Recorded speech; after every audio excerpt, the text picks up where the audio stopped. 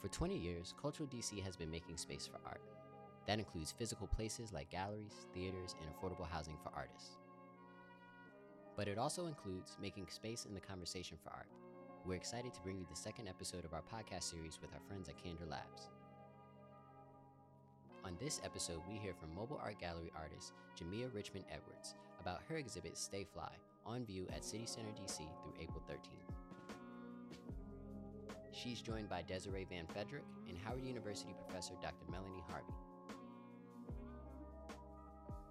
They talk about fashion and the power of the Black consumer. Thanks to our friends at Eaton for hosting this important and timely conversation. Jamia Richmond Edwards has exhibited her artwork nationally and internationally, including the Delaware Art Museum, California African American Museum, Charles Wright Museum in Detroit, Michigan, and her current representation at Crevitz Webby Gallery. Desiree Van Frederick is the founding director of Coleman Cotton Company, a think tank and social equity firm in the Van Frederick Fashion Library and Institute of Material Culture. Dr. Melanie Harvey has published extensively on Black arts movement artists including Faith Ringgold, James Phillips, and the African Commune of Bad Relevant Artists, also known as AfriCobra.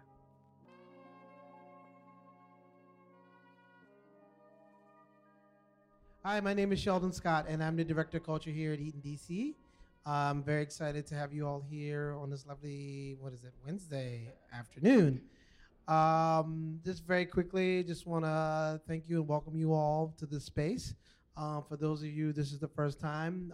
Eaton is a radical hospitality brand that is focused on creating spaces for social progressive change makers. And we do that through cultural programming, which includes art, history, panel discussions, activations in our cinema, radio station, and Radical Library, as well as our food and beverage venues that specialize in live music, include Wild Days on the Rooftop, Allegory, and American Sun. And just want to say that this is one of our many opportunities actually connecting and supporting communities. And we are very much a space that thinks of ourselves as a community center. And as you go out into the world and think about ways that you can activate this space, please don't hesitate to reach out for ways that we can support and partner with organizations. And tonight we are very honored to be partnering with Cultural DC, who's going to be presenting to you this art program this evening. So without further ado, Christy Mazelman. There you go. Thank you, Sheldon. I'd like to thank Sheldon and the Eaton Hotel for hosting us this evening. Thank you all for coming. I'm very excited to introduce Jamia Richmond Edwards, Desiree Van Frederick, and Dr. Melanie Harvey today to talk about Stay Fly, to talk about everything that's going on in the art world, the fashion world. So we're very excited that you're here. Jamia's show in the Mobile Art Gallery is at City Center through April 13th. So you should check that out if you haven't. And then after that, we'll be going to the Art for a new project with Devon Moyama in May. So stay tuned. So without further ado, Jamia, Melanie, Desiree, would you like? Okay.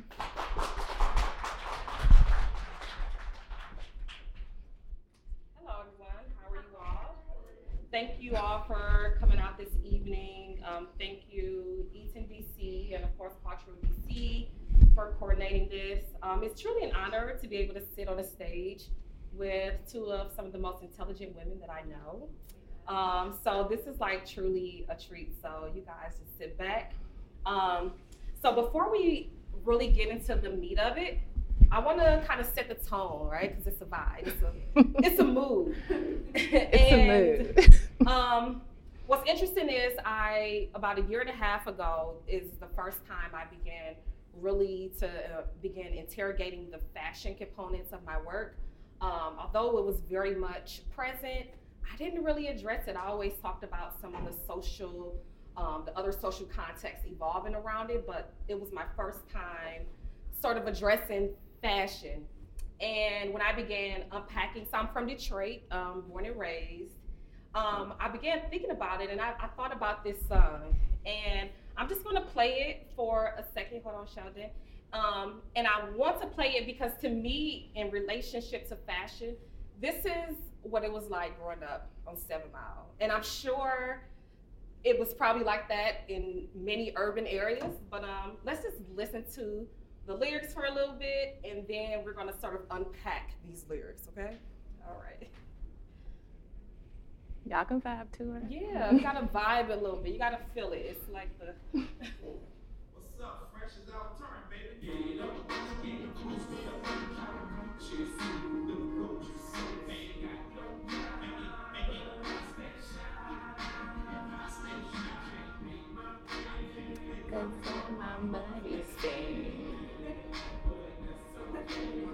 Cause I'm gon' fly. Why y'all being shy? Get with It's a vibe, right? And I'm gonna just like one more minute of it, and then we'll get into it. Gucci sweater. My feathers. I fly in any weather. I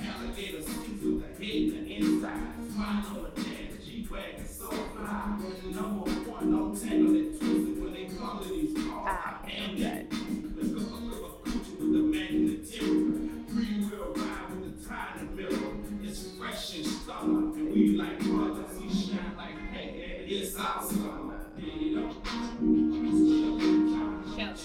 After this hook, we can cut it off.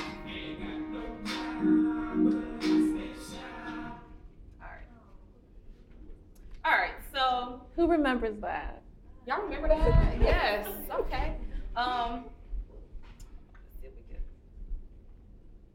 exit out of this part. All right, so gator boots with the pimped out Gucci suits. Ain't got no job, but I stay suave.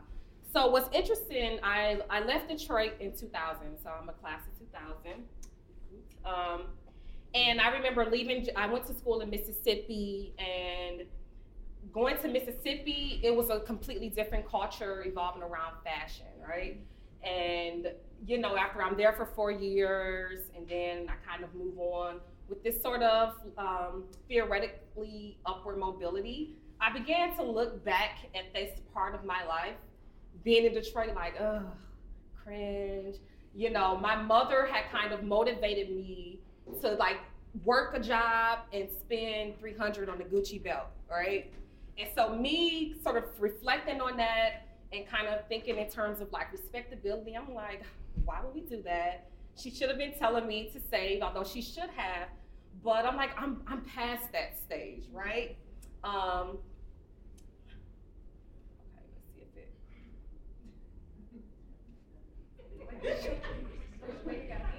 What happened? Okay.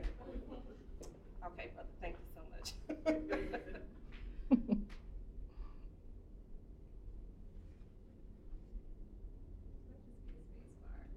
Okay, here we go. Okay, it's back clicking. I got it. Yeah, thank you so much.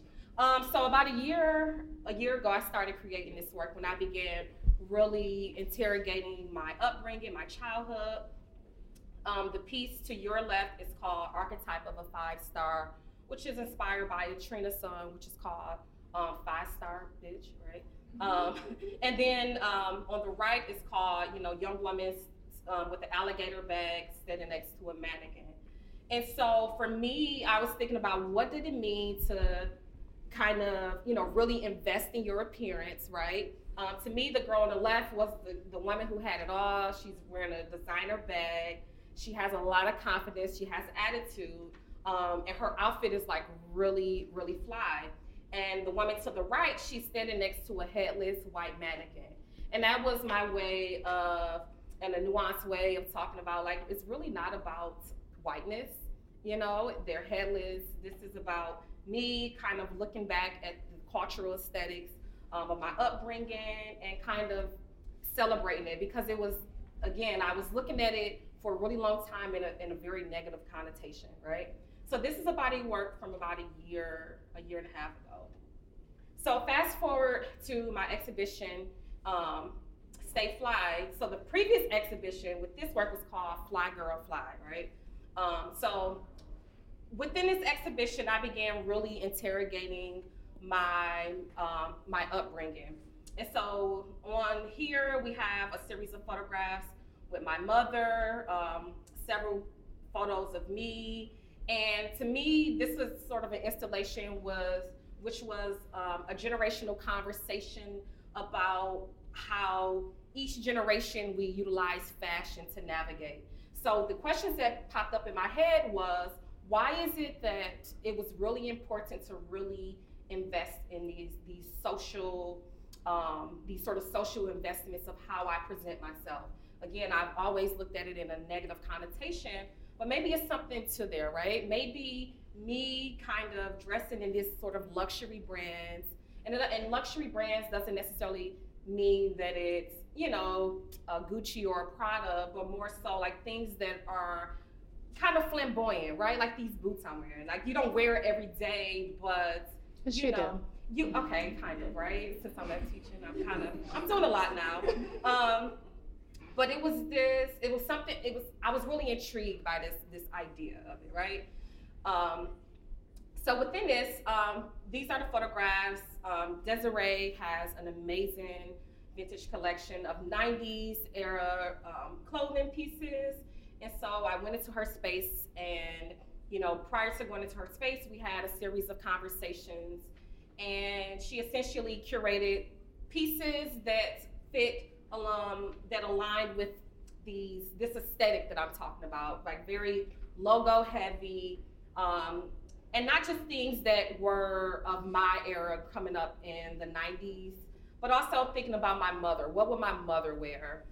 So it created this really interesting conversation between the actual work and pieces of clothing. And I just wanna, where's that piece at? I wanna point something out. Okay, so it's one picture. I'm gonna point, they can't see it on the podcast, right here, of my mother in a fur coat, and this is me sort of dressing in my mother's fur coat. So, you know, this is a really special piece to me. And there's a photograph of my mother, which you can't really see well, but this is like in the early 90s. She's wearing a hot pink and orange wig.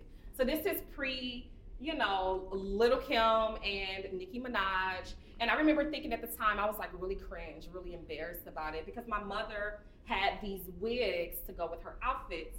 But as I began to really unpack it, it's like, what is that all about? You know what I mean? This ability to kind of change up who you are, and in spite of, you know, going through whatever adversities you're going through. And I just want to state, I was born in '82. I'm an '80s baby. That's the Reaganomics, the crack epidemic era, right? So we're talking about going through tumultuous times, but still being able to, in spite of, still look really fly. So what became like a reoccurring motif in my work is this Coogi sweater. And I first started putting this sort of Coogi motif in my work in 2014 after my brother Farad, rest in peace, was murdered. But he really loved Coogi sweaters, right? And I was thinking back, like in the 90s, you had to have a Coogi with the matching like Gucci loafers or Hush Puppies, right? Because Hush Puppies came in various colors and styles. Every color and every brand. Color, right? And it's what's so funny about Hush Puppies, if they got wet, it was a wrap, right? It was because they were suede shoes. So I put this over a vanity, and it kind of was this sort of homage to that era, an homage to my brother. Going into the work, so these pieces, this is my actual work, my collage work. And as I began really unpacking my work is about this layering, right? And when I think in terms of this Midwestern, Detroit, Chicago, and kind of Harlem aesthetic, we would call it like really flamboyant, gaudy, or country, right? And when I think of saying country, like, oh, you look country, it was a negative connotation, but as I look back, like we migrated, many of us migrated from the South, so to me, I look at that as this is indigenous. This is our roots, right? So I began to sort of subvert the negative connotations about how we presented ourselves. So my work is, in this sense, would be similar to like layering clothes, layering textures. And you would see these sort of palettes when you go into Harlem, when you're on 125th Street, when you're downtown Detroit. I mean, and I'm not that I'm not sure of that aesthetic here in DC. And if once we get the conversation rolling, and I'm sure Desiree and Melanie, because they're both DC natives, to talk about it. And so this one right here, this is the first time that I utilize text in my work. And I'm a Howard University alum. I received my MFA there. And some of my mentors are part of an artist collective called AfriCobra, African Commune of Bad Relevant Artists. And they have a very specific aesthetic, very specific theory in relationship to how they jam tight, is it jelly tight, Kool-Aid colors. They have a list of criteria that fit their aesthetic. So this is me kind of very intentionally planned off of their expressive awesomeness. That was definitely one of them, and using text is one of them. And I've always I was very fearful historically of using text in my work, but I'm like, I want to try this. And keep in mind, this is my first solo show in DC in 5 years, so I felt like I need to make sure that I give some love to the hometown, right? So these are some other collages, small pieces that I did, and keep in mind, so I'm thinking of rhythm, I'm thinking of clothing. So I'm incorporating collage paper. I'm also including textile in the works and glitter. And my work, you have to see it in person because it's so much, texture and nuance that it just doesn't read on it. So this is the part where the clothing installation that I had. So again, Desiree had this really beautiful collection. And so this is the Moschino outfit. And I remember Lil' Kim, okay, not Little Kim, right? Lil' Kim kind of rocking this. And then I'm thinking, so my mother dances. So she does social dancing. In DC, it's called hand dancing. In Detroit, we call it Detroit Bop. Chicago is Chicago stepping, right? And so I'm thinking about these things that my mother will wear, things that I will wear, and sort of creating this conversation. And these are items that are really precious. I was afraid to handle them. And we incorporated some purses in there, fur, minks, and to the left is really interesting. So I went to Canal Street in New York, and I purchased a whole bunch of knockoff things, right? So I bought some bootleg, Louis Vuitton, Gucci belts, and what's interesting about it is it was something that was very empowering about that experience. And I need to unpack that further, why it is. So I created, it's this beautiful mannequin that Desiree let me borrow, and we put fake fingernails on it. But it was this, and also the significance of the mink, right? Because growing up in the Midwest, minks were essential, right? Because it's cold. It's cold up north. And so I created this beautiful, in my opinion, it's beautiful, this really beautiful conversation between the artworks and the clothing. And it was and from this, I had to ask myself, what does luxury mean to me? Because interestingly, right outside of this gallery is the Gucci store. When you look out the window, you see the Gucci store, right? So it created this really interesting conversation. And keep in mind, I have Gucci pieces that are in here. And I'm to me, luxury for me is about this sense of agency of your body, right? Being able to express yourself. And my husband and I were having conversations about us being really colorful. And us being colorful is really this sort of antithesis of this white construct, right? And part of that upward mobility that we have as people of color is let's be presentable. We don't want to offend. Make sure your hair is presentable.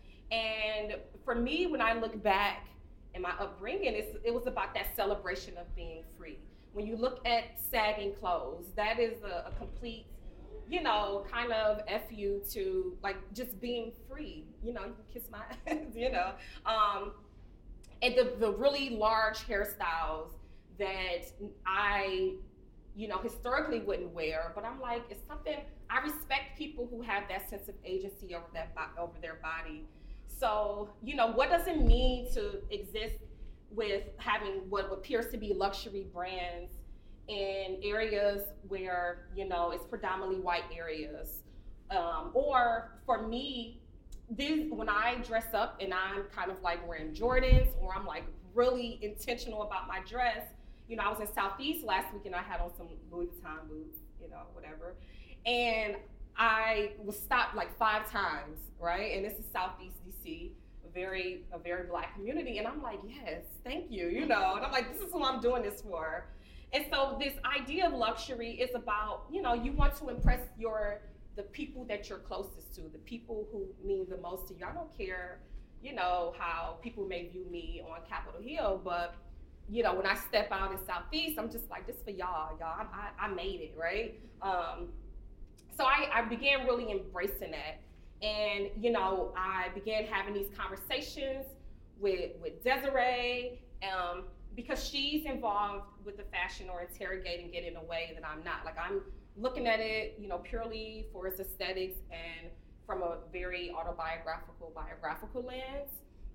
So it was really refreshing to begin having these conversations with her to see how our practices intersect. And I just want to say for the opening, this is my best friend, Marilyn. So she DJ'd the opening of the show. And what's really interesting, I've never had a DJ at an opening before. I, talked to her and I told her, can you curate a soundtrack? Because we grew up together, we've known each other since we were in 5th grade, went to every school together. And I said, create a soundtrack that's very reminiscent of our upbringing. And it just really set the tone. And I just really want to do a nod because the music is go hand in hand with how we view ourselves, or we're sort of mimicking what the stars. So, Lil' Kim, which I'm sure we'll talk about, she was a very major pillar within that. But beyond Lil' Kim, again, I had my mom, so yeah. Want more art? The Barbershop Project, presented by Cultural DC, is a multidisciplinary arts activation inspired by the performance of style and shop culture. Artist Devin Shimayama, fresh off a solo show at the Andy Warhol Museum, is collaborating with Barber of Hell's Bottom's Kelly Gorsuch and furniture artisan Caleb Woodard to transform the mobile art gallery into a fantastical, fully functional barbershop. The best part? You can get a free haircut while enjoying an immersive art installation. We also have an exciting lineup of programming throughout the summer highlighting DC artists. Check out the Barbershop Project, presented by Cultural DC, opening May 4th at the Arc, also known as the Town Hall Education Arts Recreation Campus at 1901 Mississippi Avenue, Southeast. Okay, so this exhibit is deeply personal for Jamia and equally deeply personal for me. In so many words, in learning your story, your family story, and especially seeing the images of your mother in the 80s, late 80s and 90s, and how a lot of the outfits she was wearing in those photos, like, I wish I owned, because I would still slay them today, allowed me to once again see myself reflected, right? Which is what I believe we're all constantly seeking. I'll offer a bit of background in my own personal journey with fashion and how I intellectualize fashion, but also how I weaponize fashion. I am not a DC native, so to correct you, I am actually a native of Freetown, Sierra Leone, which is in West Africa. I immigrated to this country at age 7 in 1989. So in a really pivotal time in US history. And mind you, I grew up in several countries before landing here and spent time in different countries. All those countries heavily influenced by what was happening here in the US. So when I came, I assimilated, I fit right in. The dress, the lingo, and all those elements were already a part of my own identity. In fact, I took ownership of them. I didn't see myself as an outsider. And I've been here ever since. And in 2004, while I was in graduate school, I became undocumented. And it was a 13-year battle of challenging what a government suggested of my identity, which was that I did not belong and that they had right and ownership, and I had no agency in being able to exist in place, but also being able to be mobile and throughout this life. It was incredibly challenging to complete my education. Everything was, I paid for university out of pocket and international student rates, which is ridiculous. And moreover, found myself in this 13-year legal battle in and out of federal immigration courts. And one of the things that I reflect back, and working with me on this project really allowed me to perhaps dive a little deeper, right? Because in the last several years since that process came to a conclusion, which concluded with 6 months in solitary confinement under ICE, Immigration and Customs Enforcement, I vividly remember the day I was arrested by ICE. I was in a federal courtroom in the Fallon Building in Baltimore. And this was year 12 of going in and out of these courts. At that time, I had an attorney. For a few years, I represented myself. And my attorney was delayed due to traffic going to Baltimore at 8 a.m. on a Tuesday.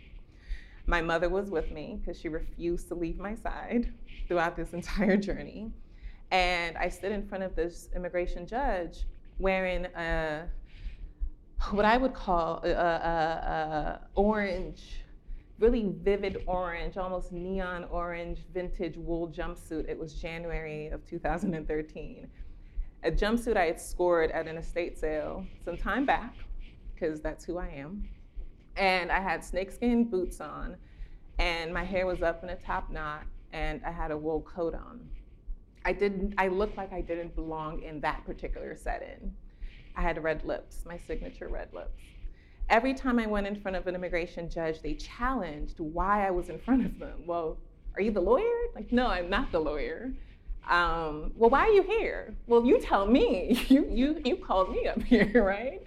Well, why are you dressed like that? And this is coming from tenured immigration federal judges, right? And always challenging what I had on, why I had it, and how I was able to afford it, because mind you, while you're undocumented, you're unemployable. You cannot legally work. And it was fascinating to stand and to justify why I put myself together to enter this space, to defend myself and fight essentially for my life. I walked out of that courtroom that day. ICE agents approached me, I was arrested. By about 8 p.m. that night, I had traded my self-chosen, a self-selected jumpsuit for prison and issued a prison jumpsuit in the same color. And that did not miss me.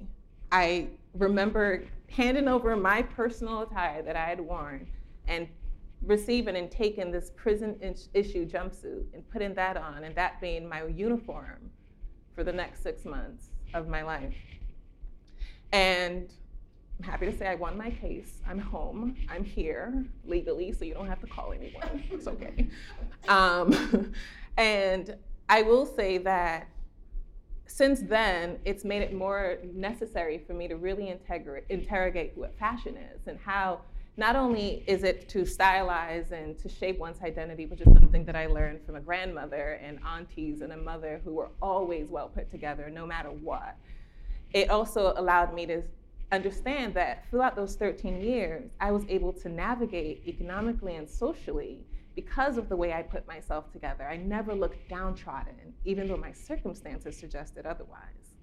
And so in my bit, I'd love to talk about, again, just appearance style and how there's all these multiple and overlapping identities, much of the understanding of collage style and layering of identity and space and contextualizing that within the socio-political, the economical, and the cultural.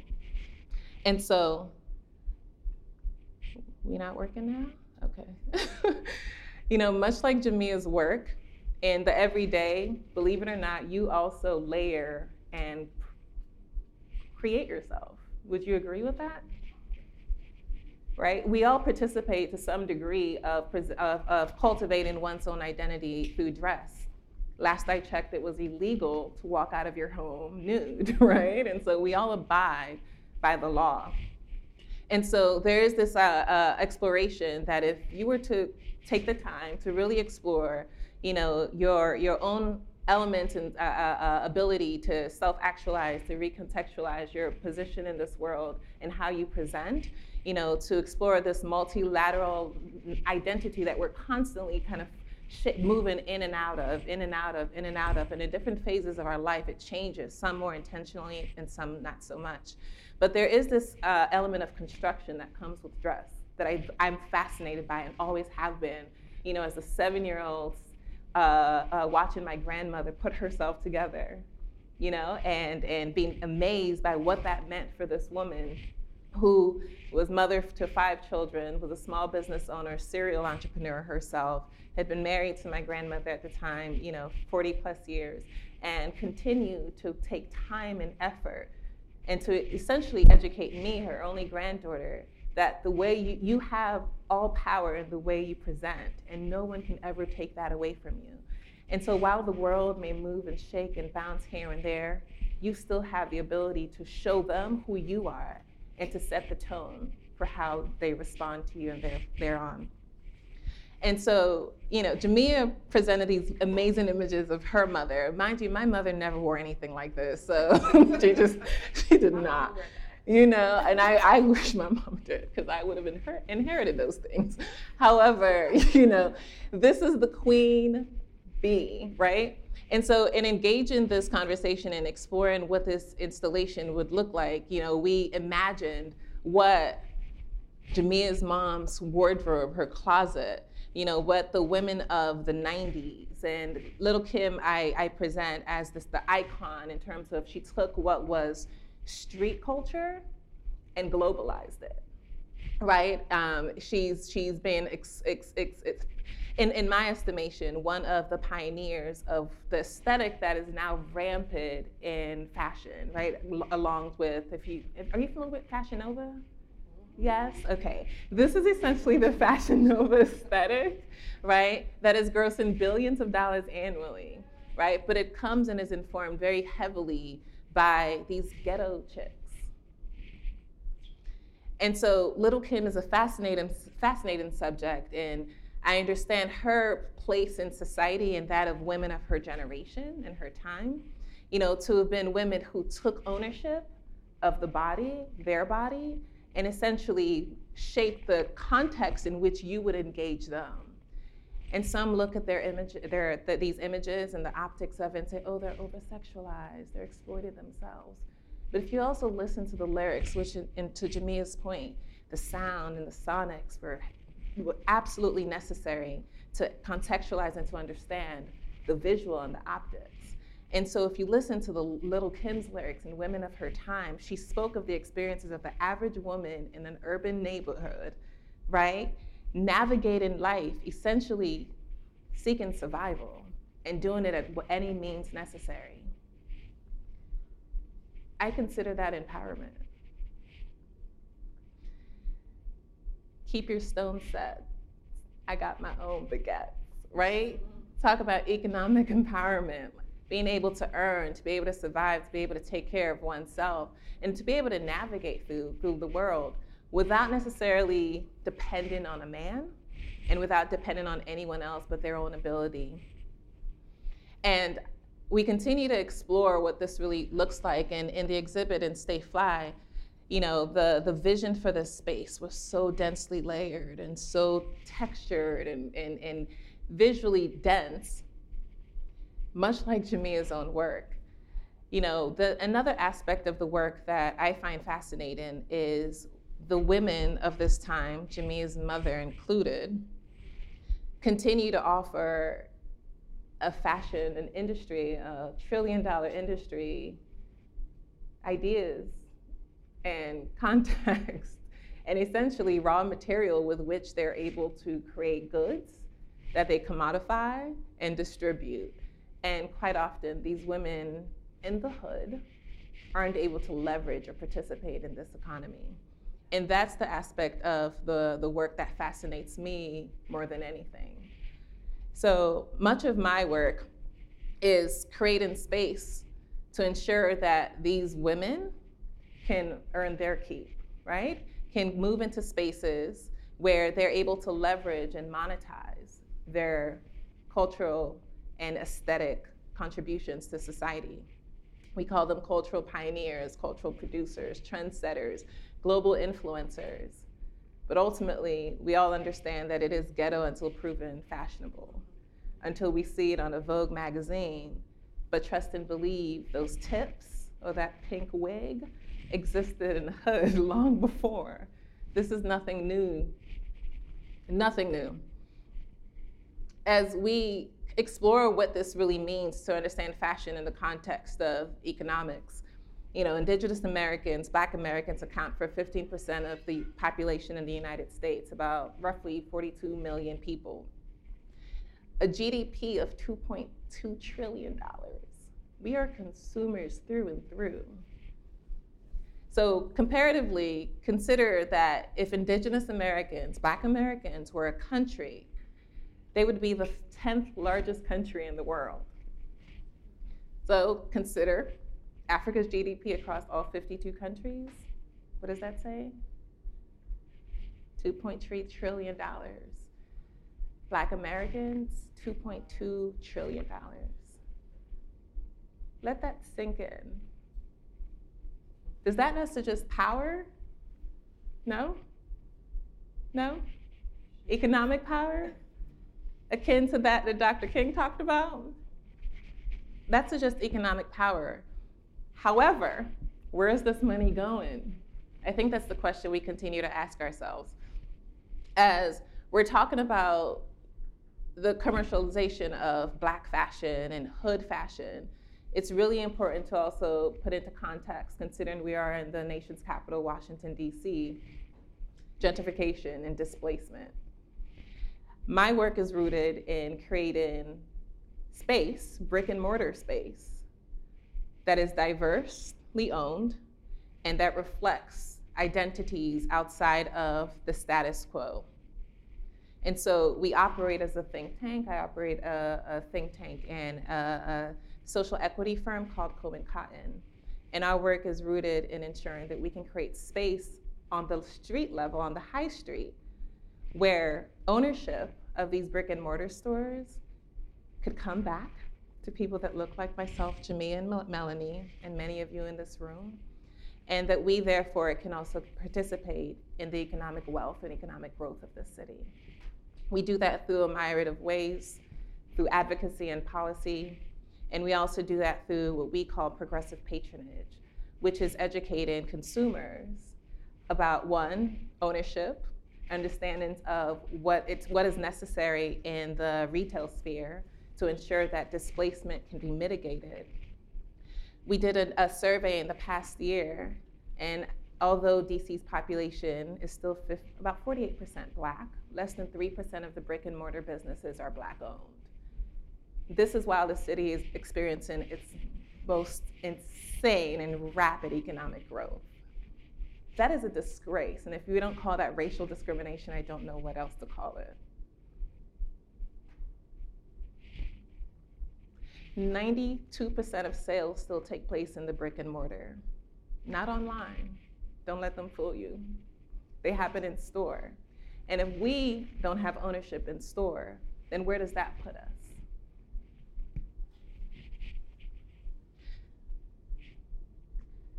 I'm certain in the conversation, we'll circle back to some of these points. I know Melanie has some good questions. Some good questions. And in fact, the question I kind of want to maybe dive into, I'm not going to go through my slides. We can just focus on the good juice that we have here. I want to begin with what may seem like a broad question that you've touched on, but I think I want to dive into it more in thinking about economic impact.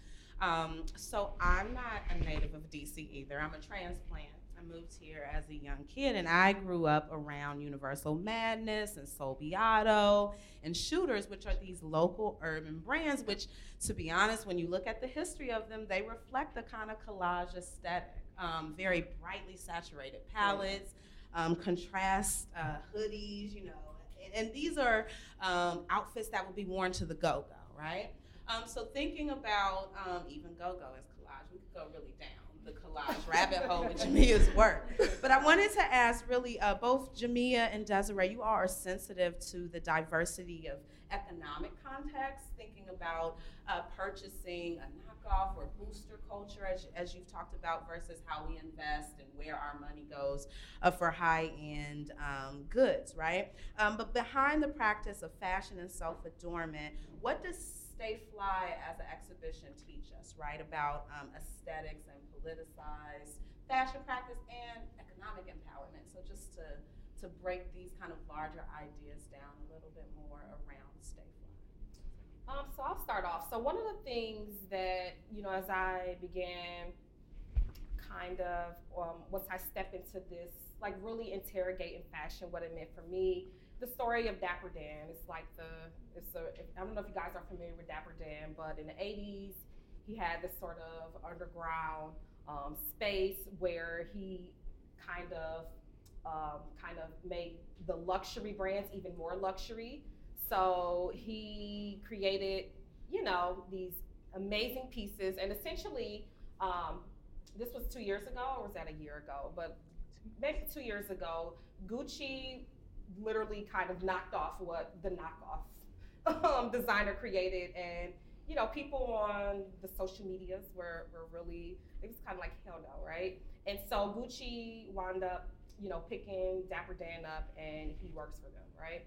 This is after Gucci there was about 10-year legal battle because Gucci filed suit against Dapper Dan for utilizing their logo and clothing hip hop stars who Gucci themselves will not dress at the time. Right. So, so he's working for Gucci right now. So the conversations that sort of arise, and I don't know, and that's, again, we can have this conversation is, why didn't Dapper Dan create his own brand, right? So the question is, would his design have the same resonance or the same, sort of high fashion appeal if he utilized his own logos, right? So for me, what I'm interested in sort of subverting that, what we kind of sweep under the rug, that whole ghetto culture, you know what I mean? So looking at like ghetto prom dresses, so I've really been interested in that, because when I was in high school, I designed like ghetto prom dresses for my girls, my classmates, and including myself. But what does it mean if we begin to take ownership of that? Because if we don't, we're gonna see it on the runway. So I don't know the answer to that question, but I'm curious as to what your idea is to that, because what happens is we outsource our genius, right? And my hope is that in 2019, I think that we're like millennials and the Gen Zers, young folks, right? We're beginning to really embrace this idea of buying black. So I don't know. What's your thoughts? I would say it's a continuation of the understanding a necessity of buying quote unquote black, and this has been rooted from time immemorial. The idea that we did not support each other in these economic ways are complete fallacies, right? To answer your question, I would say that the Dapper Dan's, because he is not isolated. There are many designers of his time who took the onus and took the responsibility of essentially designing, and creating space within this fashion world for people in their neighborhood, and more importantly, those in their neighborhood who had the potential and upward mobility. The rappers of their generation, those who were transferring from kind of street or hood culture, right? Whether they had been, the Jay-Z's, they had been selling drugs on the block, to now legitimizing their trade, and now slinging records, right? And there is a necessity of luxury, right? There's a fascinating necessity of luxury, and I always make the argument that Black folk aren't just luxury whores. It goes deeper than that. I really believe we're finally attuned to quality. We like good shit. And that's not a bad thing. It's not something I've ever been embarrassed about, particularly when I've been in circumstances where folks try to shame me for it. Why you gotta buy that? Because it's well designed and it's gonna last me a long time, and it's an investment piece. And more importantly, when I'm ready to sell it, typically I can actually sell it for more than I bought it. It's called a flip, right? This is an investment piece. And so there is an element of intellect, and financial literacy that comes with buying luxury, and knowing that when you are prepared to carry it forward to the next custodian, that you can at the very least get back what you invested, if not more, right? Which is also why I buy vintage. And I also want to note, because when I was growing up, in high school, and that it happens today, people would skip school when the J's came out. Definitely. And so J's are Jordans, okay? And so we have a friend, Marcus, who has like, how many pairs of Jordans, Lord? He has every pair of Jordan that ever came out, right? So there has to be this sort of like, this literacy on the flipping, because now, there's this whole sneaker culture. So now going back, it wasn't like crazy. We just didn't understand we're investing in these minks, this jewelry, these shoes, and when you have that sort of respectability policies, it's like, oh, you buying those Jordans, you're spending all your money on that. But what's interesting about it is it's actually a really wise investment if you utilize it wisely, right?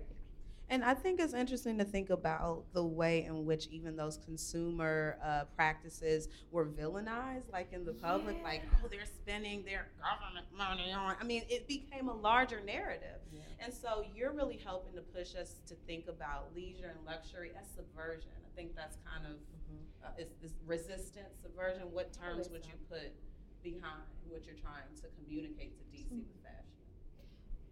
I would say it's a form of subversion, and I think that and I'm also learning to kind of check myself and begin to take ownership and look at it for like really, again, I wouldn't have thought about this if I didn't like really interrogate these practices. And I also want to talk about what's really big in the Midwest. I don't know if it's out here, and y'all can correct me, was the whole customization, right? So, and it was really big for prom, where, we would design our prom dresses, the social dance scene, when people would go hand dancing, Chicago stepping, the partners will get their clothes customized to kind of go with their car, okay? This is like a whole thing.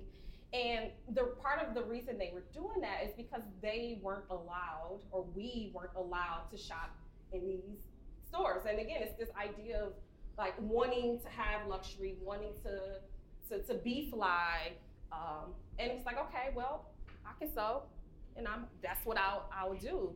So what I am like trying to practice is this whole idea of customization, right? And again, taking ownership of these aesthetics and practices that we have over years, and myself that I have over time kind of like, ugh, here we go. Those people doing those things, which is like really problematic. Did you have anything to add, Desiree? I've always been those people to some people. Here she come overdressed. Why is she wearing that? This is DC. Like, come on. It's, like she's not on nobody's runway. Like, yeah. Same song, right? And it's also interesting to even relate the practice of collage, building up layers, to the lyrics, to not just Stay Fly, but I was even listening to the 3 6 Mafia Stay Fly, or not Still Fly, but the 3 6 Mafia Stay Fly. And the way, now granted, when you see through all the misogyny and all of the really offensive vocabulary, the song Stay Fly is really about how luxury goods build up this kind of armor where these men feel like they can break the law. And whether it's driving down the streets of Memphis smoking weed or, pulling a weapon on someone. But it's just about how that fashion practice empowers you beyond your social circumstance, right? There is an invincibility that comes with, yes, absolutely. So I want to go back to Stay Fly. So I think, and you all kind of tiptoed on it, but I want to dig deeper. the exhibition does something important in terms of like the construction of space in DC. So if you can, and I'm going to be descriptive here, you leave the urban center, right, in the urban pace of city center, and you're transported into what seems to be a very intimate interior space. I mean, you don't even hear outside or the traffic or anything once you're in there. Yeah. And I was thinking about this space in two ways. I'm like, this could be like, no, I don't have a luxury closet like this, but this could be someone's luxury closet. Yeah. Or it could be that small store that you go to get your crop top for the concert tonight. So I'm just thinking about what were you thinking about in terms of your aesthetics practice and redefining notions of space in a DC that's rapidly changing in the ways you were talking about, Desiree? So for me, when I created this installation, I wanted to create a space that was Black, a space that was indigenous. And when people walk in, they like, okay, we here. And it's this really interesting conversation of being in the nation's capital, a couple of blocks away from the White House, and having this very, DC is a Black city. It's historically been Black, but it was a really interesting conversation with these ideas of goods. Because as Desiree said, throughout the years and even still to today, your question of like, who are you to own that? Mm-hmm. Why are you owning that? And it was also, again, for me, really empowering to have these knockoff bags within this space, right, alongside Gucci, or Louis Vuitton, and to be able to have these fake bags up in there. And so it's kind of a direct affront, right? I think so, because again, at the end of the day, it's about my community. It's about the relationship that myself and others who can relate have to this space. It wasn't about these luxury brand, those stores outside of it. Interestingly, most of the workers in these spaces are Black folks, right? And I walked in every single store, you walk in, they kind of look at you like, okay, you should go buy or look or steal or whatever. I have friends who was like, yeah, I used to be over there, kind of getting some things, but I talked to them. Whatever. I talked to the workers, and I'm like, yo, you need to check this out. Like, I'm doing this for you, And they're like, okay, we gonna go to the opening.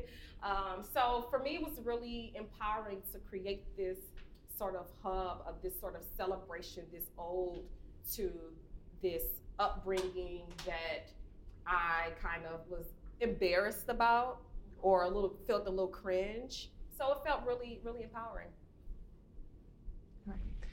Well, the placement was not lost on me at all, in all that City Center represents in the District of Columbia during a really significant time.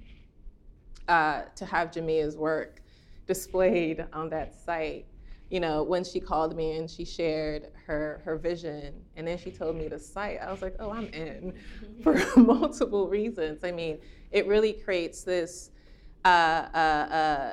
juxtaposition that is really quite fascinating, and much to Melanie's point.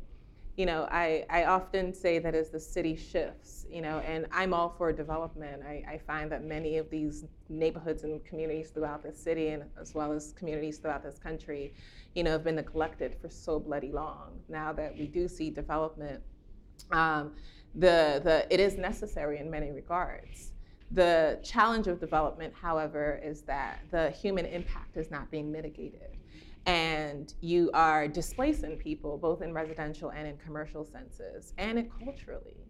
And that all ties back down to the economic, right? So it's the irony of creating this very intimate space that any one of our mothers or aunties, right, could have existed, could have had of their own, and likely did. At that particular site, geographically is not lost on me to this day. In contrast, and when we were on site installing, walking, I've been to City Center time and time over My facialist is there, Caudalie, so I go there like monthly. I walk that neighborhood and I never necessarily I see amazing brands and amazing stores that I like myself. However, I never necessarily see it as connected to the district. It's almost as if I'm being transported elsewhere when I go on site. And, I'm rooted in community. My own personal retail spaces have always been in hoods on New York Avenue, currently on H Street, right? In hoods. And I engage in a multitude of people, right? From ambassadors' wives and ambassadors themselves down to the neighborhood chick or dude who looking for something fly because it's Friday, right? And when we went to install, I'm walking around City Center, and it was one of the few times that I'd seen, I could count the number of, I couldn't count the number of Black folk that were there. We went to the opening, because I'd never seen us that densely congregated in City Center. And I was like, this is new. And it shouldn't be, but it was new that night. And it stuck with me. So there's a lot to be said there. There's quite a lot. That's really an important point to think about, the opening, the density. Again, I spent my teenage years here, and I got back from graduate school, and Center City existed. It was literally constructed. And so for me, Jamia's show is really a welcome home, I think, for the African American community, maybe a welcome sign to say, yes, your fashion practices are valid, right, alongside what we see in Gucci and others. So I don't know where we are for time. Like 5 more minutes. Okay, perfect. So my final question that I want to ask you all has to really do with fashion memory and then how we construct that for the future, right? Because I think you all talked a lot about your, of course, your mother, and even the symbols that are in this space, the inclusion of Johnson Publishing, magazines like Ebony and Essence, right? That again really broadcasted fashion, right? With a sense of pride. So thinking about what memories should we walk away? How do we construct memories that empower us for the future? I know that's a hard question. But it is. It's important. Think about that. For me, it's about taking ownership, and we Black folks, indigenous folks, whatever you want to call us, we should be the custodians of our aesthetics, right? And so I think it's my priority to make sure that I am investing in people of color, right? The brands, and also, again, not being ashamed of that like flamboyant, loud style. And you have some really amazing scholars that are really beginning to kind of intellectualize it. Definitely. But you don't have to be a scholar to acknowledge, and kind of respect what, some of these things our mothers did and our grandparents, grandfathers, and fathers. And so it's about just taking ownership of it, And I'm glad you're even pushing us to go even beyond just the 90s, the 80s, and really think about the cultural inheritance across, culture that we walk in with fabrics and materials in a lot of ways. Because you can find in DC public libraries photographs of late 19th century African American spaces. And you can see that there's attention to dress, right? Absolutely. It's the legacy. It's very much the legacy. I would add to your question that ultimately it's just a continuation. This fashion memory is constantly, in my estimation, evolving and reshaping, reconstructing and deconstructing itself. It's cultural currency, one, but it also denotes and suggests where we are as a people, right? And not merely people of color or Black folk, but as society in its totality. And so it's one that is, necessary, but more importantly, it presents and has these very interesting elements that suggest that place us in what's happening sociopolitically. You know, it's really fascinating to observe what's happening currently with the internet brands, like the Instagram brands, the Fashion Novas and the Pretty Little Things and the like. And to see how those brands that essentially are cheaply made, mass-produced garments are grossing billions and billions of dollars, right? And are being widely distributed across this globe. And it's not just going, and these are, I mean, it's like 3 pieces of string connected makes like the dress, right? So it's very poorly made pieces. I mean, we're not even gonna talk about the labor challenges there. But just in the items themselves, they're not just going to the hood chick in the hood. They're going to the suburban girls in the suburbs, right? And so there's a lot to explore when we think about one fashion legacy and our inheritance. I know that my attraction to fashion has always been very much rooted in just placing melanated bodies in past times. And one of the more significant ways I was able to do that in my own research, and this started when I was 14, you know, was through these archival images and seeing that we were well adorned and well dressed from time immemorial. And that has been the consistency, although our narratives and stories have changed, and particularly from continent to continent, we've always been well adorned. You know, like you see a Maasai woman go into the well in the 1800s to get water, but fly. She's getting water, but she's fly, you know? And, you know, I remember my own grandmother going to the market to get, you know, produce and fish to cook for the family in sequins in West Africa, and it was hot, but she had on her sequins, you know?